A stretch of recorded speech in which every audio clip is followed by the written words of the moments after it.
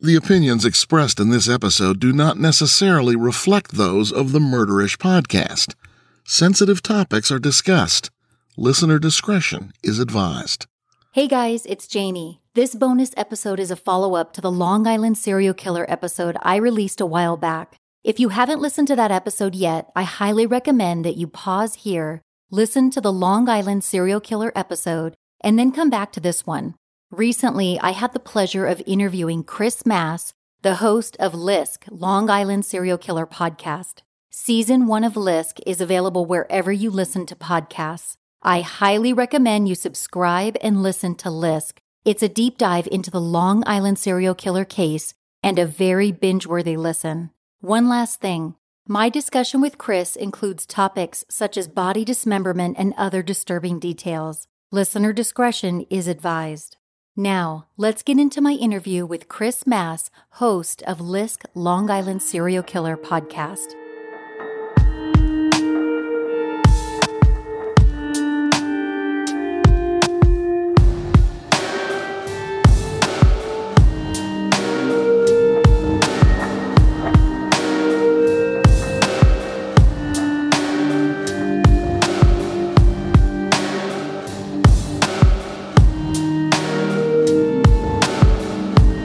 Jamie, thanks for having me. I'm glad to be on your show. Yeah, I'm so excited to have you on and talk about this crazy case. Yes, and it is a crazy one, just how it starts, and hopefully it has an ending at some point. I know, and it's frustrating too, because you see that a lot of things were maybe botched, in the investigation. And I always I try to be careful not to jump to, just because a case is unsolved doesn't necessarily mean it was botched, but, based on everything I've learned about the case, it seems like there were maybe some missteps here. But yeah, we'll definitely dive into that. But yeah, we're talking about the Long Island serial killer case, which I covered on my podcast, but I'm sure you are much more of a case expert than I am, because you guys at the LISK podcast, how do I say the name? LISK, is it LISK? Serial killer. Yeah. I mean, you can say it however, but it's LISK. We say LISK, and then, the whole name is LISK Long Island Serial Killer. Yeah. So you guys basically, from what I understand, and correct me if I'm wrong, you guys have you guys had a TV show that you made out of the Long Island serial killer case, and you thought, let's do a serialized podcast on it. And that's what you did. So in season 1 of LISK, you guys did a deep dive on the Long Island serial killer case, which is just fascinating and equally tragic. So I have some questions for you that I'd like to walk through, if you don't mind. Sure. Bring them. Okay, cool. So, let's just start off by, kind of give me a brief description, a recap of the overall case of the Long Island serial killer. Yeah. So this case really kicks off, as far as the public knows, in 2010. There's an escort who lives in Jersey, does mainly escort work in the city, Manhattan, and she gets a call and she goes out to Long Island, to this little beachside kind of hidden community. And when you get to know Long Island, you realize most people don't even know where this place, Oak Beach, is. It's this little community on an outer island, like a barrier island. And she goes out there and she has this strange date with this John, this client. And she ends up kind of running off into the night and disappearing. And that kicks it all off to where they finally start taking it seriously. The Suffolk County police do, and they start looking for her. And months in, they don't know where she's at. She's disappeared. Her family's looking. And then they pick back up the search probably 7 or 8 months, 6 months later, and they find a body. And they're like, we found her. And then the next day, they're, doing forensics at the scene of where they find this body along Ocean Parkway. And it was by chance that they found her. This Suffolk County cop was out training his cadaver dog, and he would do this on the side, just bring the dog out and kind of search for Shannon. And the next day they find another body, and they find another body, and they find another body, and none of them are Shannon. And that's where the whole case kicks off. And those first 4 bodies are basically what we cover in season 1. We get into there are 4 sex workers who went missing as far back as, I'm going to get some dates here, but some had been missing over 3 years. And some had been missing one of them had been missing only a few months. and they find these bodies, and it turns into this whole case. And it all started because this one girl went missing. And as you learn, she might not even be connected to the case of the serial killer, which is clearly what they have on their hands. Mm-hmm. Yeah. And so that was Shannan Gilbert who kind of kicked things off, and she had gone on a date. From what I understand, she met the gentleman through Craigslist. Yes. Yeah. Right. And there's this mysterious call as well that lasted something like 23 minutes where Shannan calls 911, I believe, correct me if I'm wrong, from the Johns house and says, they're trying to kill me, which I always zero in on the word there, like they're trying to kill me. But then I learned later, and I don't know if this is true, that Shannan suffered from schizophrenia. She did. Yes. Yeah. So could that have been an episode or truly, I mean, it's also kind of coincidental too. I mean, she goes on this date, which is very risky. She's a sex worker. And then she places the call to 911. They're trying to kill me. And she ends up dead. So of course you're wanting to believe that somebody killed her. But then there's that little nugget, over here that says, well, she was schizophrenic and may have been off her meds, I read. So what are your thoughts on that? Well, so in season 1, you get to hear from her boyfriend at the time who knew, they'd been together for a while. And so, a year or two, and he knew her backstory and that she had been diagnosed as schizophrenic, maybe bipolar, and that she had been on medicine and she didn't like it and she was off, but she'd never had an episode like some people claim she had that night. Mm-hmm. But you're right. It is one of those where you're like, you could look at it and go down this road of, she was up late. Maybe she did some drugs, this weird mix of things that kind of made her had a psychotic break and, to make her call 911 and then not to, she had a driver there Mm-hmm. who had driven her out and was waiting. And she ran from him. She ran from other people in the neighborhood who she knocked on their doors and asked for help. And then she disappears. And so there's a lot of that where you're like, clearly it was a psychotic break and it ended tragically. Mm-hmm. It seems, as far as what up to this point. But then as you look into it, there's just weird stuff that happens just in this story before you even discover a body with a strange doctor who lives in the neighborhood who he was kind of the Johnny on the spot guy who always helped out the neighborhood. It's really small. It's like 70 homes, this small little neighborhood.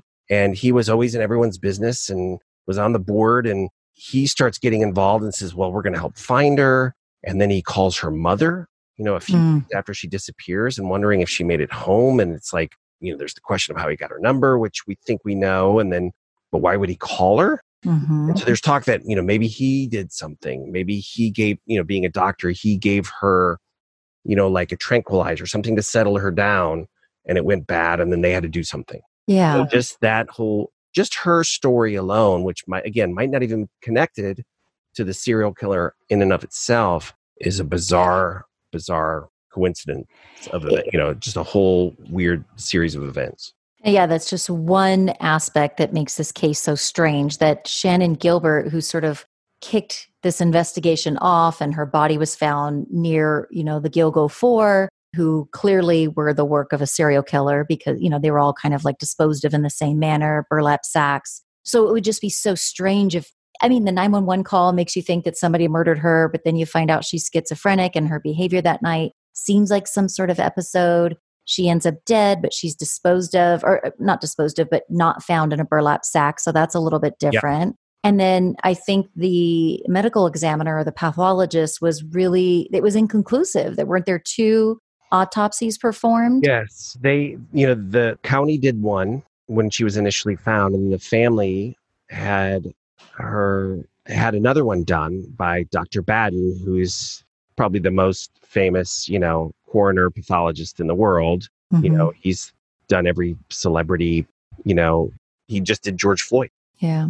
And he found different things than what the county coroner found. So yeah, there are those questions that happen, that people are like, what's that about? And there was this theory that when she was finally found about, a year and a half after she went missing in the marsh behind this doctor's house, literally, her clothing and some items of hers were found probably like 100 feet behind his house. Mm. That's where she would have run into the marsh. So maybe it's not connected, but it's pretty odd. And then about a quarter mile from there, her body's found. And her body, they're like, well, she succumbed to the elements, but it was like 50 degrees that night. So how do you succumb to the elements when it's 50 degrees? It's not freezing by any means. No. And she was I've been to the spot where her body was, and she is 30 feet, 40 feet from the road, from this main highway, which she was probably heading to. So that's what leads people to, think there's foul play involved, because it's like she was right there. She didn't freeze to death. Like, well, hypothermia, it does get cold out there at night, and maybe there was some more water, but she didn't drown. That was a theory. Well, she drowned. And, one of the chief of detectives who we talked to is like, no, she was kind of over a bush. Her body was over a bush. So she was elevated. So she didn't drown. 50 degrees, that's not hypothermia weather, even if it's blowing and it's cold. So that leaves all these questions to like, what was it, some bad reaction, or was there foul play?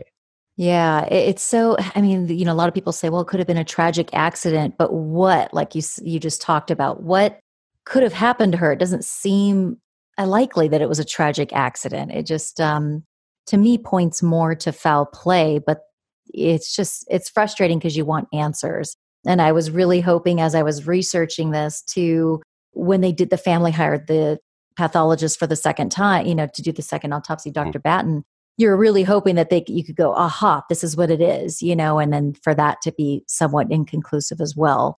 So you, like we talked about earlier, you turned this from a TV show into a podcast. So what kind of challenges did you face in that whole process?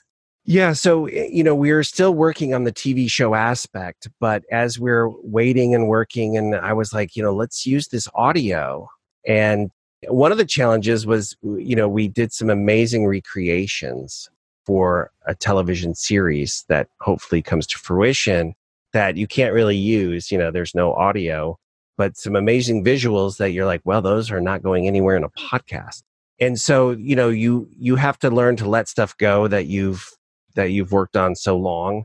But yeah, the challenges were tough, because when you're doing an interview with someone and you're in the room with them, you're reading body language, and you have to learn how to convey stuff and pick up on stuff that you don't get in a podcast. So there were some challenges, but it wasn't as hard as I thought. There were challenges, but it's, if you have a good story, you get a lot of grace too. And this is an amazing story that needs attention. And so I'm glad that until this TV series does come out, that, there's more attention for the case, really.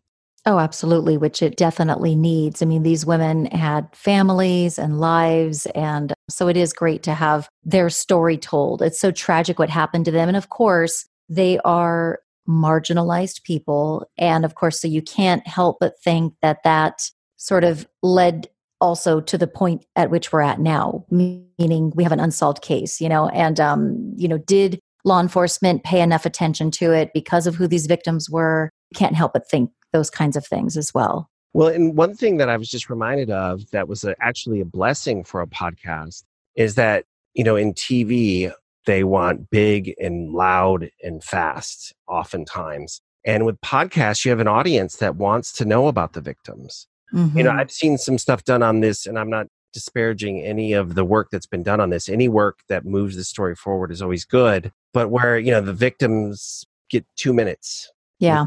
This person who was a mother or a daughter or a sister, and they're like, yeah, let's get back to who's the killer. And so what I loved about the podcast is, we did a whole episode on one of the victims. Mm-hmm. And, at least those 4, they each almost got a whole episode. And we've heard from the families that we've talked to and how they feel it's really honored, their family member. And so that was really great because, when you go and spend time with these people who are still broken, but are willing to share this story because they want the word out there, you want to do it justice. And that's where I feel very blessed to be able to do a podcast, because you really got to spend time and talk about that. Yeah, they had a rough time and they were sex workers and they went missing. It's like, no, they were this amazing daughter who struggled, mm-hmm. like we all do.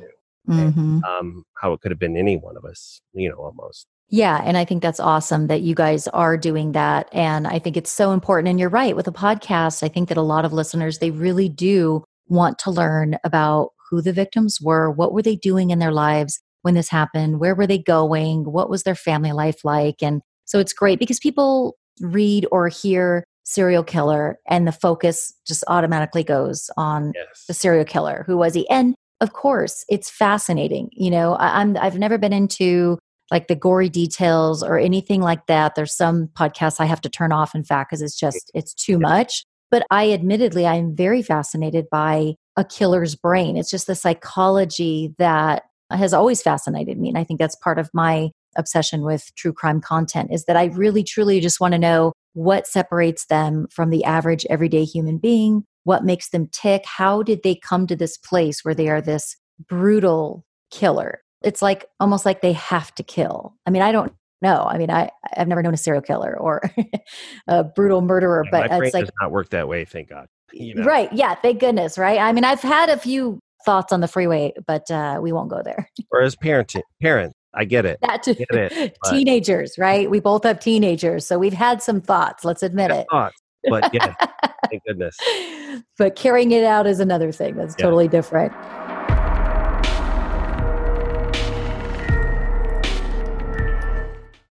Shout out to Astapro for sponsoring this episode and providing us with free samples. Nothing is more annoying than having an exciting day planned only to wake up to bad allergies. First world problems, I know, but sometimes allergies ruin my entire day. If you suffer from allergies, I know you understand my struggle. No one wants to go through the day sounding like they're talking underwater. Luckily, we have Astapro.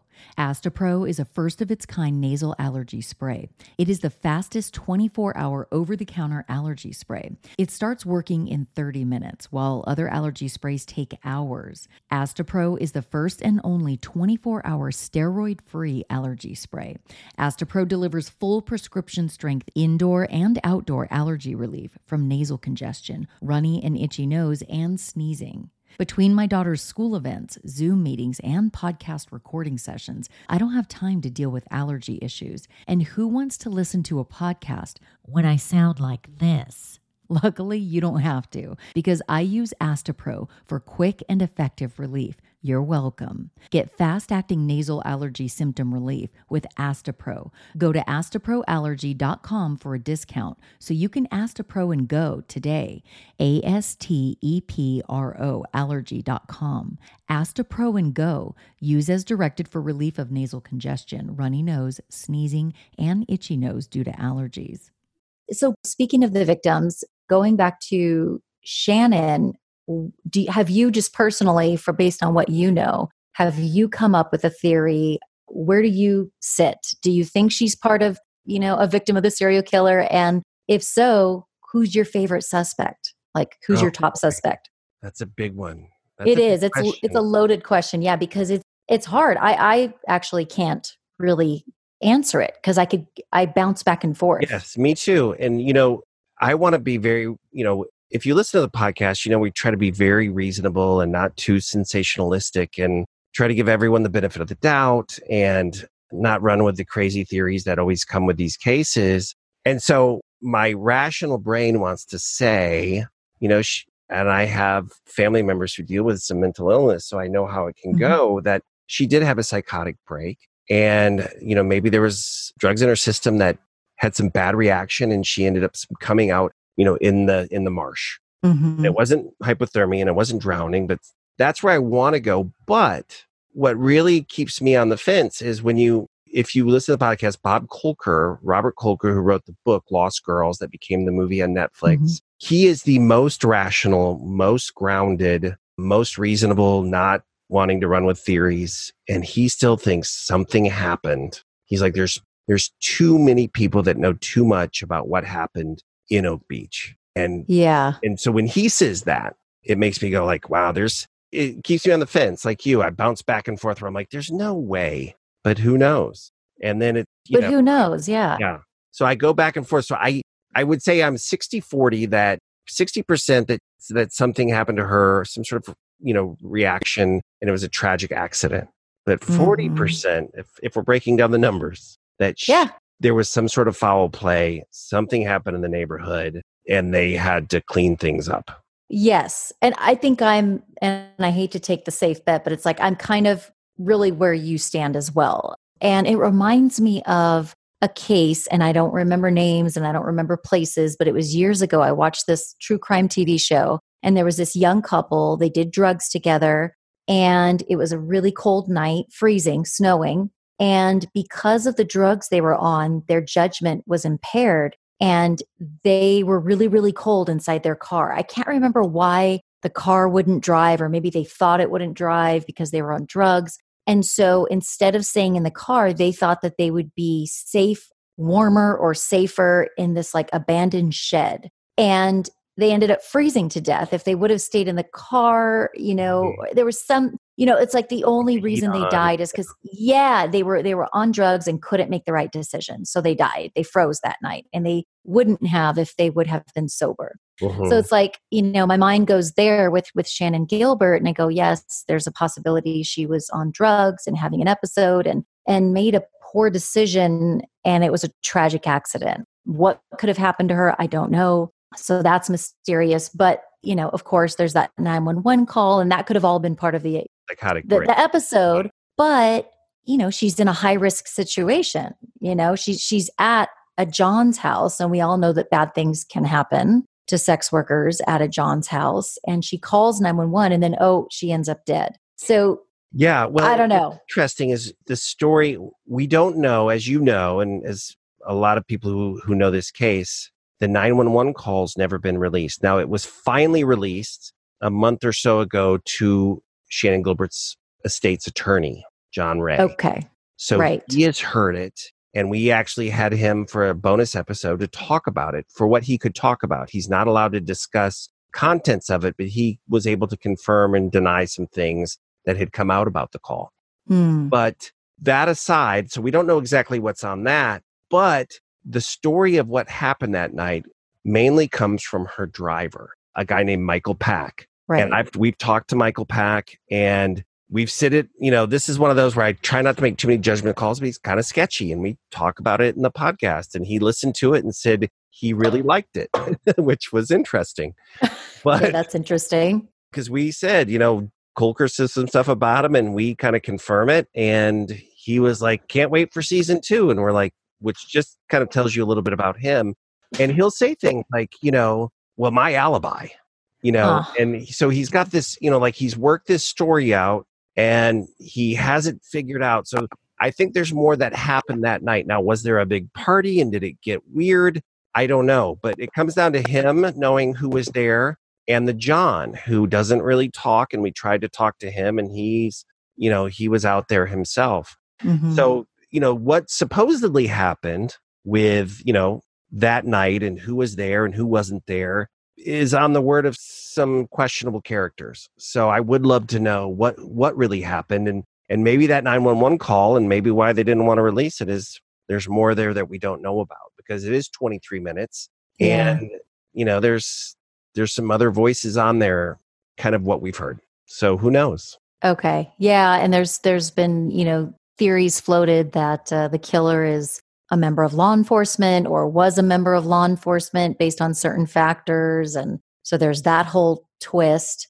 And yeah, the Michael Pack. So, and again, if Shannan was having a manic episode, she also ran from the neighbor. She ran from everybody, right? So that's all very weird. If she really thought her life was in danger, and you would think that she'd go into the neighbor's house and just help me, save me, and not run, but you don't know. But she also ran from Michael Pack. And so who knows if he was up to no good. And it sounds like, just based on what you're saying, it sounds like he's a little contrived, a little rehearsed, maybe. Yeah. He has kind of worked it out and kind of knows how to stick to this story. And there are definitely things that don't make sense. When, he says that once she vanished into the night, so he leaves the John's house, kind of follows her in his car. She's running down the road, and she goes to this man's house. The lights are on. She knocks. This old man who's up early going to drive upstate, Gus Coletti. And what's interesting is she's like, I need help. I need help. She's still on the call. And he's like, I've called the cops. I'll call the cops. And that freaks her out, which is weird. That's always one of those, like, why does calling the cops freak her out, even though she's on the line with the cops? Doesn't make sense. But that's what supposedly sends her running again. But we don't know, like you said, if Michael Pack was up to no good. Now, he says that he was trying to get her in the car just to get out of there. And then once she kind of disappeared and ran off down a road he didn't know was there, he said, I looked for her for like almost an hour. And we know that's not true because he says he left the gate, which is 60 feet from Coletti's house. Mhm. There's, it's a gated community. He left the gate and looked down this kind of an entrance road to the neighborhood, which is not that long. It would not take that long to look. And then he drove back to the city. Plus, cops were there not long after that, and they did not see him. So that's just one aspect of his story that he's worked out to say, like, oh, I did my part to look for her. That doesn't add up when you do the math. Right. So it doesn't mean he's a killer, of course. Yeah. But it's just one of those things that does not make sense in the story. And we're hoping that, John Ray will let us listen to this call soon and he gets to release it. And we'll see if that tells us anything else of what happened, at least at the house. Yeah, hopefully some new information can be gleaned from that call. Yeah. So we'll all be waiting with bated breath to hear that. About the victims, so there was the Gilgo Four, as they're referred to. What is known about those 4 women? Was it 3 women or was it 4 including Shannon, but she was not part of the Gilgo Four? It was 4, not including Shannon. So Right, Shannon okay. That's the big question, is she tied to the other bodies? So, but they first find a body. When they find a body that December, she goes missing May 1st. In December, they find a body. They automatically think it's her. That's who they're looking for. And they realize it's not, because Shannon has a titanium piece in her jaw from a domestic dispute with her boyfriend. Oh, wow. And so that's one of those where it's like they finally figure out, like, well, it can't be Shannon. There's no metal with the body of, Okay. this plate in her jaw. And this turns out to be Melissa Barthelemy, the first victim found. And she was from Buffalo. She had gone missing in 2009. She'd been missing for about a year and a half by the time she was finally found. And we got to meet her family and her younger sister, and just a sweetheart of a family. And so she had moved to New York in 2009 to pursue this dream of, she'd gotten her cosmetology degree. She wanted to own a salon in New York and got mixed up with the wrong crowd and ended up kind of having this man who became her pimp. And they had kind of had a falling out, and she was working on Craigslist on her own in 2009 and set up a date for, we don't know exactly the details of the date, but we know that she ended up in Long Island because that night when she went missing, she checks her phone, her messages, and it pings off a tower in Massapequa, which is a town not too far from Gilgo Beach. And so we know she was out there, and then she vanishes. And her family, her sweetheart of a mom and her younger sister start trying to get a hold of the NYPD, because that's where she was living. She was living in Queens, and they're no help. And Buffalo PD finally helps, but nothing comes of it. They don't know where she went. And sadly, they find out, they were watching the news that night they found the body. Mm. And they just knew when they talked about the description of the remains found that it was their daughter. And it was, to find out from Nancy Grace, I can't imagine. Awful. Yes. But they finally had answers of what had happened. And what's known about what happened that night is that she had kind of gone off on her own, kind of breaking away from this pimp who was abusive, was setting up dates on Craigslist, set up this kind of a big date, a big payday, and was never seen again. Gosh. Until she was found, her body was found that December 2010. Oh my gosh. And was it her little sister who Yes. her killer actually called and taunted a little bit and then finally admitted, I've killed your sister, and sort of threatened her a little bit?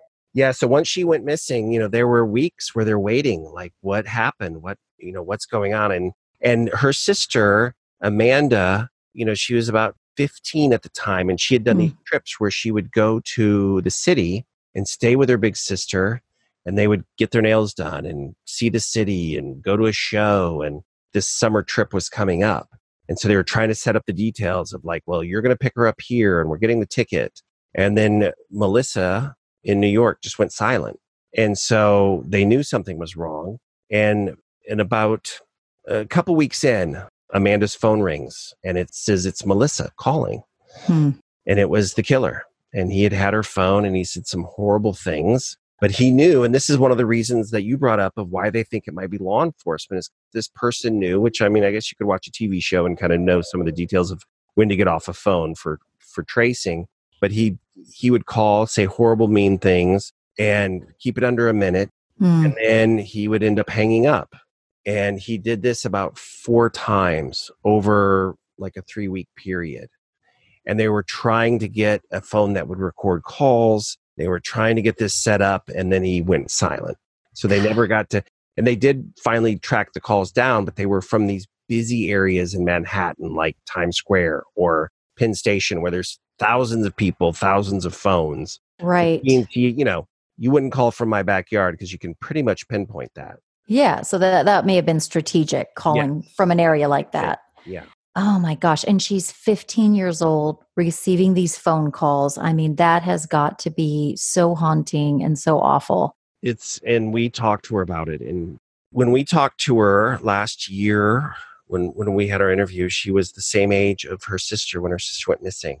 And yeah, it's a powerful interview and it's a powerful episode because they were a really tight-knit family. And, you know, obviously Melissa had made not some of the best decisions, but just heartbroken. And and Amanda was pregnant at the time and about to have, Melissa would have been an aunt, and she never got to experience that. Yeah, it's so tragic. Gosh, I just can't even imagine. And it really, when you get to talk to the victims' families, I mean, it really makes it real and humanizes it. And you see, you always have this picture in your head when somebody maybe is a sex worker or whatever. You just think that it's hard to picture their family life, I guess. And so when you speak to them, you see she did have a family who loved her and they were tight knit, like you said, and she was close with her sister. And she probably never meant for her life to be this way. And, I'm of the belief that this could happen to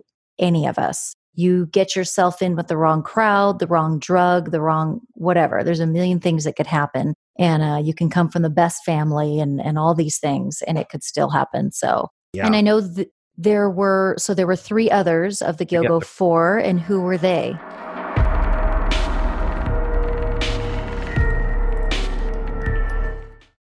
Well, so what's interesting, as I said before, is the police officer who was training the dog who found Melissa. He was out the next day as they were processing the scene, and he didn't have the dog out because they thought it was Shannon. They just thought, well, we found her. And he's kind of wandering off from the scene down the highway, this Ocean Parkway, and he stumbles across almost literally another body.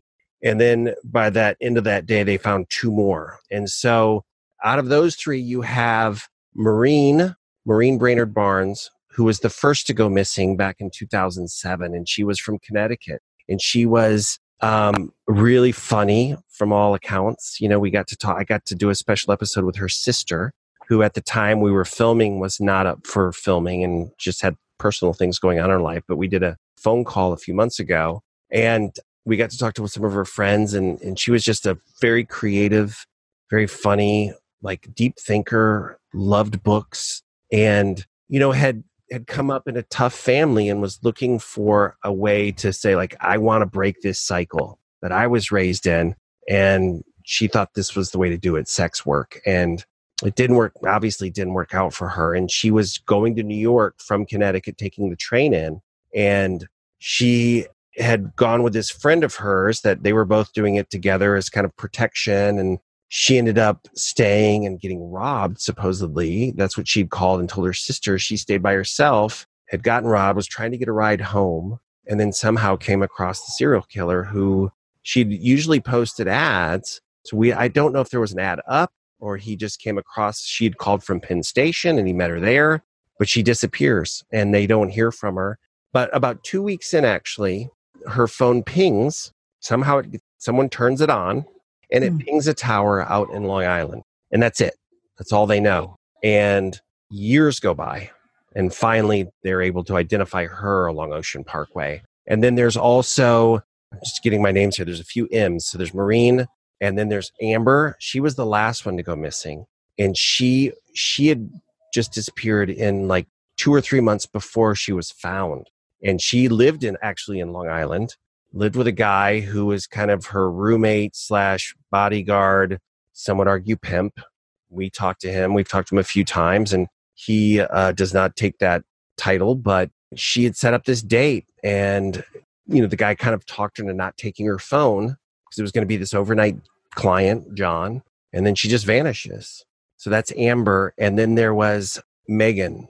And Megan was from Maine, and she had kind of had a rough upbringing, and she had these guys used to come up from New York to kind of sell drugs up in Maine because you could make a lot of money, and they'd go to clubs, and she'd kind of met one of these guys and kind of fallen for him. They call it kind of a Romeo pimp, where he ends up being this boyfriend, but then starts using his spell to get her into sex work.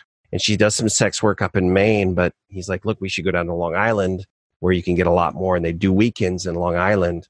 And she ended up, having some ads, getting a call, and the boyfriend / pimp was gone. And she goes out to meet a client. She doesn't usually had in calls where he would come to the hotel in Long Island. The clients would, but she decides to meet someone away outside of the hotel, leaves her stuff behind, and she vanishes. That was about 5 months before she was finally found. And so those are those 4, and all sex workers. And it seems the serial killer, at least with 2 of them, he probably kept, who knows, he may have kept all the cell phones, but he liked to keep the cell phone, used it a few times to taunt one of the victims, sisters, but then, at the very least turned on the other cell phone for another victim. And so just seems like that was something he liked to do, which is... And then he starts, not to interrupt, then he starts doing this thing where he talks him into leaving it behind. Yes, so it is odd. And I wonder if he got spooked and he thought having the cell phone could lead to him getting caught. Who knows? I don't know. That's interesting. I think as you learn more about cell phones, as time goes on, we know like they're tracking everything. They know every move you make almost. And, if he's learning as he goes along, I mean, there's theories that this person, this killer, is some man of importance, prominence in Long Island, maybe law enforcement.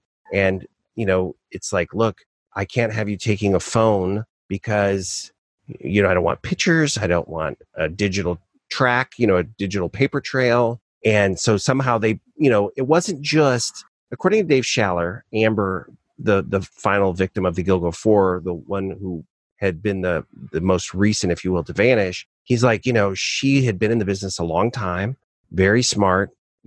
She wouldn't just go for a big payday. That's just a red flag. If someone's like, oh, I'll pay you this, leave your phone behind. That's like, okay, no. Yeah. So he thinks it was someone of prominence, someone that she had known, but also had a reason for saying like, I can't have you bring your phone. Gotcha. I am too important, or I can't have, Yeah. But you can trust me and I'll pay you a lot. And obviously that didn't turn out. Right. Well, there have been some recent developments in the case. Can you kind of walk us through some of the recent developments and where does it stand now? Yeah. So the most recent developments. So in January, they came out with some evidence that was found at the scene, which was a belt. And they show some images from the belt, and it's either an HM or depending on how you read it, or a WH, like if you flip it upside down, because the way the font is, but it's from something that was left at the scene. So they think, they don't tell you a whole lot. Suffolk County had a press conference. They came out, they said, we made a website so people can bring in tips, and we're releasing this image of this embossed belt. So I don't think it's a belt buckle. It's like letters on the back of a belt, but it was found with a victim. So we think it was the killers, or at least used by the killers. But if it were a victim's belt, I think obviously the families would be able to identify it or rule that out. So that came out, which was the first thing they'd released. And they had been very quiet. They hadn't talked about it. And it's like, look, as the public, they have some crazy theories, but they can do some great crowdsourcing too to get some answers. So they finally released that. And then, it helped that the movie came out based on basically Shannon's story, and then how even though she might not be related to the other victims, that how she tied in and how the families got to know each other. And really fought to get these girls out there and get their story out there because, as you know, the press and the police, they often dismiss sex workers. So that came out. And then through DNA, so what happens is after they find the Gilgo 4, they shut down searching because winter sets in, which I've never understood. It's like you can still search if it's cold. But finally in the spring, March, they start searching again and they find 6 more bodies, at least remains of parts of bodies. And they start tying them to these other bodies that had been found around Long Island, dating back to like 96 when a pair of legs washed up on a beach. So, there's theories that, well, it's 2 serial killers or it's 1 and he changed his MO. He realized like, I don't have to spread the body parts. I can leave them all there because no one ever finds them along Ocean Parkway until 2010. So there's theories of, is it 1 or 2? I believe it's probably 1 killer. And so they have the website and then they're able to, through DNA, familial DNA, finally track down one of the other victims because the other 6 were basically unknowns. There was one who was by chance identified as another sex worker who had done work in DC and it ended up dead. Part of her body was found farther out in Long Island and then her remains were found and they were able to identify all that. But one of the Jane Does was finally identified a few months back, Valerie Mack. And she had family in New Jersey, had grown up there, had done sex work in Philadelphia, and somehow ended up on Long Island. And that hasn't been figured out yet. But there is a family who finally knows what happened to, their family member. And like you said, some of the girls, many of the girls are estranged from their families or men. These sex workers and these victims oftentimes are estranged. And that's why out of 10 victims in this, half of them are unidentified because, these families, like they went off the grid. They're doing their own thing. We don't know. And maybe they had a drug overdose somewhere. Who knows where they went? Yeah. But through DNA, they've finally identified one of them. And hopefully, as more comes out about this Valerie Mack and what happened and where she was going, it could lead to clues about who's behind all this. And that's the hope. That is definitely the hope. And it was so tragic to find out that there was also a baby victims whose remains were found and tied to one of the adult victims of the serial killer. Is that correct? That's correct. It was a baby was found with one of the victims, but once they got the DNA back, they realized, okay, it's not with this victim. It's with a victim that was found farther down Ocean Parkway, which is weird. Like, was that just to haunt the police and just to be mean? Or was that this person had stored them somewhere and then got them mixed up to when he went to go get rid of bodies? It's horrific and weird to think about, but yeah, so there was a toddler found and it was identified as the baby of one of the victims, but that's still never been, that person is still a Jane Doe. We still don't know who that is or who the baby is, right? How that all happened. And there are theories that maybe that person is really connected to the killer, and that's how they were close enough to have the baby involved in whatever was going on, right? Or that, because it's like, how do you work and have your baby along? That just leads to weird things, and I don't know what happened there. But yeah, tragically, there was a baby involved. Oh my gosh! And then also another shocking part of this whole case is that Mary Gilbert, Shannan Gilbert's mother, she's been one of the most vocal, critics of law enforcement and really trying to get her daughter's case out there and move this thing forward. She tragically was murdered by her own daughter, Shannan Gilbert's younger sister, who, from what I understand, was also having an episode, right? I get maybe schizophrenia ran in the family. I'm not sure, but she killed her mother. There was definitely, there was some mental illness in that family, and there's Cherie, Sarah, Shannan, and then Stevie. Tragically, Shannan is gone, and then Sarah is in jail. But yes, the daughter she really was schizophrenic and really struggled mentally. And I only know a lot of this because we got to really know John Ray, the attorney who ended up defending the sister pro bono after she killed her mother. And we've talked to him and how tragic it was that she really had some mental issues. And oftentimes, as it goes, it was kind of overlooked by the state. Right. Like she had made these threats and she'd killed a dog.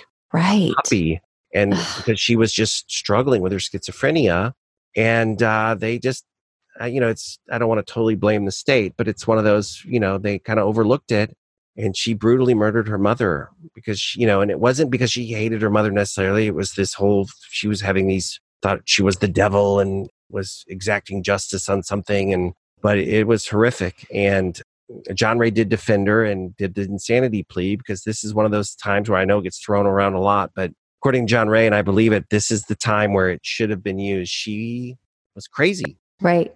And so he is still defending her, and they're going to retry. They're hoping for a retrial. And what did she get convicted of? She got convicted of murder. Murder. Do you know what degree? Or I would probably say, I think it was first degree, because they had tried to say that she was kind of hiding from it, and that she, that she had known what was going on, which also didn't help her insanity defense. Gotcha. But once you learn the details, you're like, that's pretty weak. Yeah. And again, I know people can try to abuse that and say, oh, I was crazy. It's like, well, you kind of covered it up and you got rid of the computer and you wiped your phone and then you had this whole alibi. She had none of that. But he is hoping for a retrial. And I talked to him, I think the day after the trial, and he was heartbroken. Just how hard he's worked. And he's a character. He is an interesting fella, but he has worked so hard for that family, and that case really broke his heart, and he is hoping that she gets another chance. Again, she did kill her mother brutally. Yeah, it's awful. He seems so invested in Shannan Gilbert's family. Yes, he has done a lot of work. And he is one of those who, this has all been pro bono, and he's kept it in the light, and he is really railed against the investigation. And, he really believes, John Ray really believes Dr. Hackett is behind this with Shannan Gilbert's death. It's hard to say murder. Yes. But he believes Dr. Hackett is behind it. And I've read a lot of the depositions he's taken. And like I said, there's some sketchy stuff that goes on in that neighborhood. And I think he's got a case, but he's done a lot of work. Oh, it'll be interesting. I'm sure more information will, unfold, hopefully, and hopefully more to come on this case. And hopefully just at the end of the day, these families get answers. Yes. And justice. Yes. That's what we hope for. And season 2, season 1, we kind of really set up the victims and what happened and what the case is and, the tragedies that happened. And then season 2, we're hoping to delve into who might be behind it. And, we found some through an armchair detective who's done some amazing geoforensics. We've got some POIs that we're looking at. There's a guy who's already been convicted of 2 sex worker murders that some claim he's it. And we're hoping to talk with him and his family, who say they speak to the one true constant in Long Island, which is corruption. And, once you learn about this case and the chief of police and what he did to, just sideline the case, if not help derail it, who went to prison for, a couple of years, who just got out recently. Right. He is a piece of work, and there's a lot of corruption up there. And that's why my money is that there is whoever's behind it, they've got ties to law enforcement. Yeah, it sounds very plausible based on what I know. And I know that you know a whole lot more. No, I'm really looking forward to season 2. And I think you guys have done an awesome job with doing this deep dive. And it's just such a fascinating case. And so, I assume that listeners, who want to hear your deep dive on the Lisk case can find the Lisk podcast about anywhere, right? Anywhere you find your podcasts. If you, look up LISK Lisk, Long Island Serial Killer, you'll find it. And we just barely touched on how weird and wild this case gets. So there's so much more to it. Yeah. Well, thank you for having me. I had so much fun talking to you. I really appreciate you coming on the show. And I will be waiting with bated breath for season 2. And now, no rush, because I know this takes a while. Well, we do have the world kind of still melting down a little bit, which is not helping. And that's not just because we want to make a podcast, that we want safety and normalcy, but we're working on it, and we'll have it out as soon as possible, as long as we get it right. That's what we really want. Cool. I'm so looking forward to that. Chris, thank you so much for coming on the show. This has been such a great conversation. I appreciate all the work that you've done telling the story of the victims of the Long Island serial killer. Can't wait for season 2. Well, thank you so much for having me on, and keep doing the great work you're doing. And just this case and so many other cases that need attention, and you do a good job at it. So thank you. Thank you. You have a good one.